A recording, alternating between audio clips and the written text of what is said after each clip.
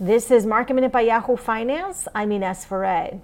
As votes continue to be counted in Pennsylvania and other key states for the presidential election, the markets today ended relatively flat, with the Dow down just 66 points, the S&P and the Nasdaq hugging the flat line. Marriott was in the green today after a better-than-expected quarter. CVS had a better-than-expected quarter. The big headline for CVS was that it is changing its CEO, with Larry Merlo retiring. Karen Lynch from Aetna will be the new CEO.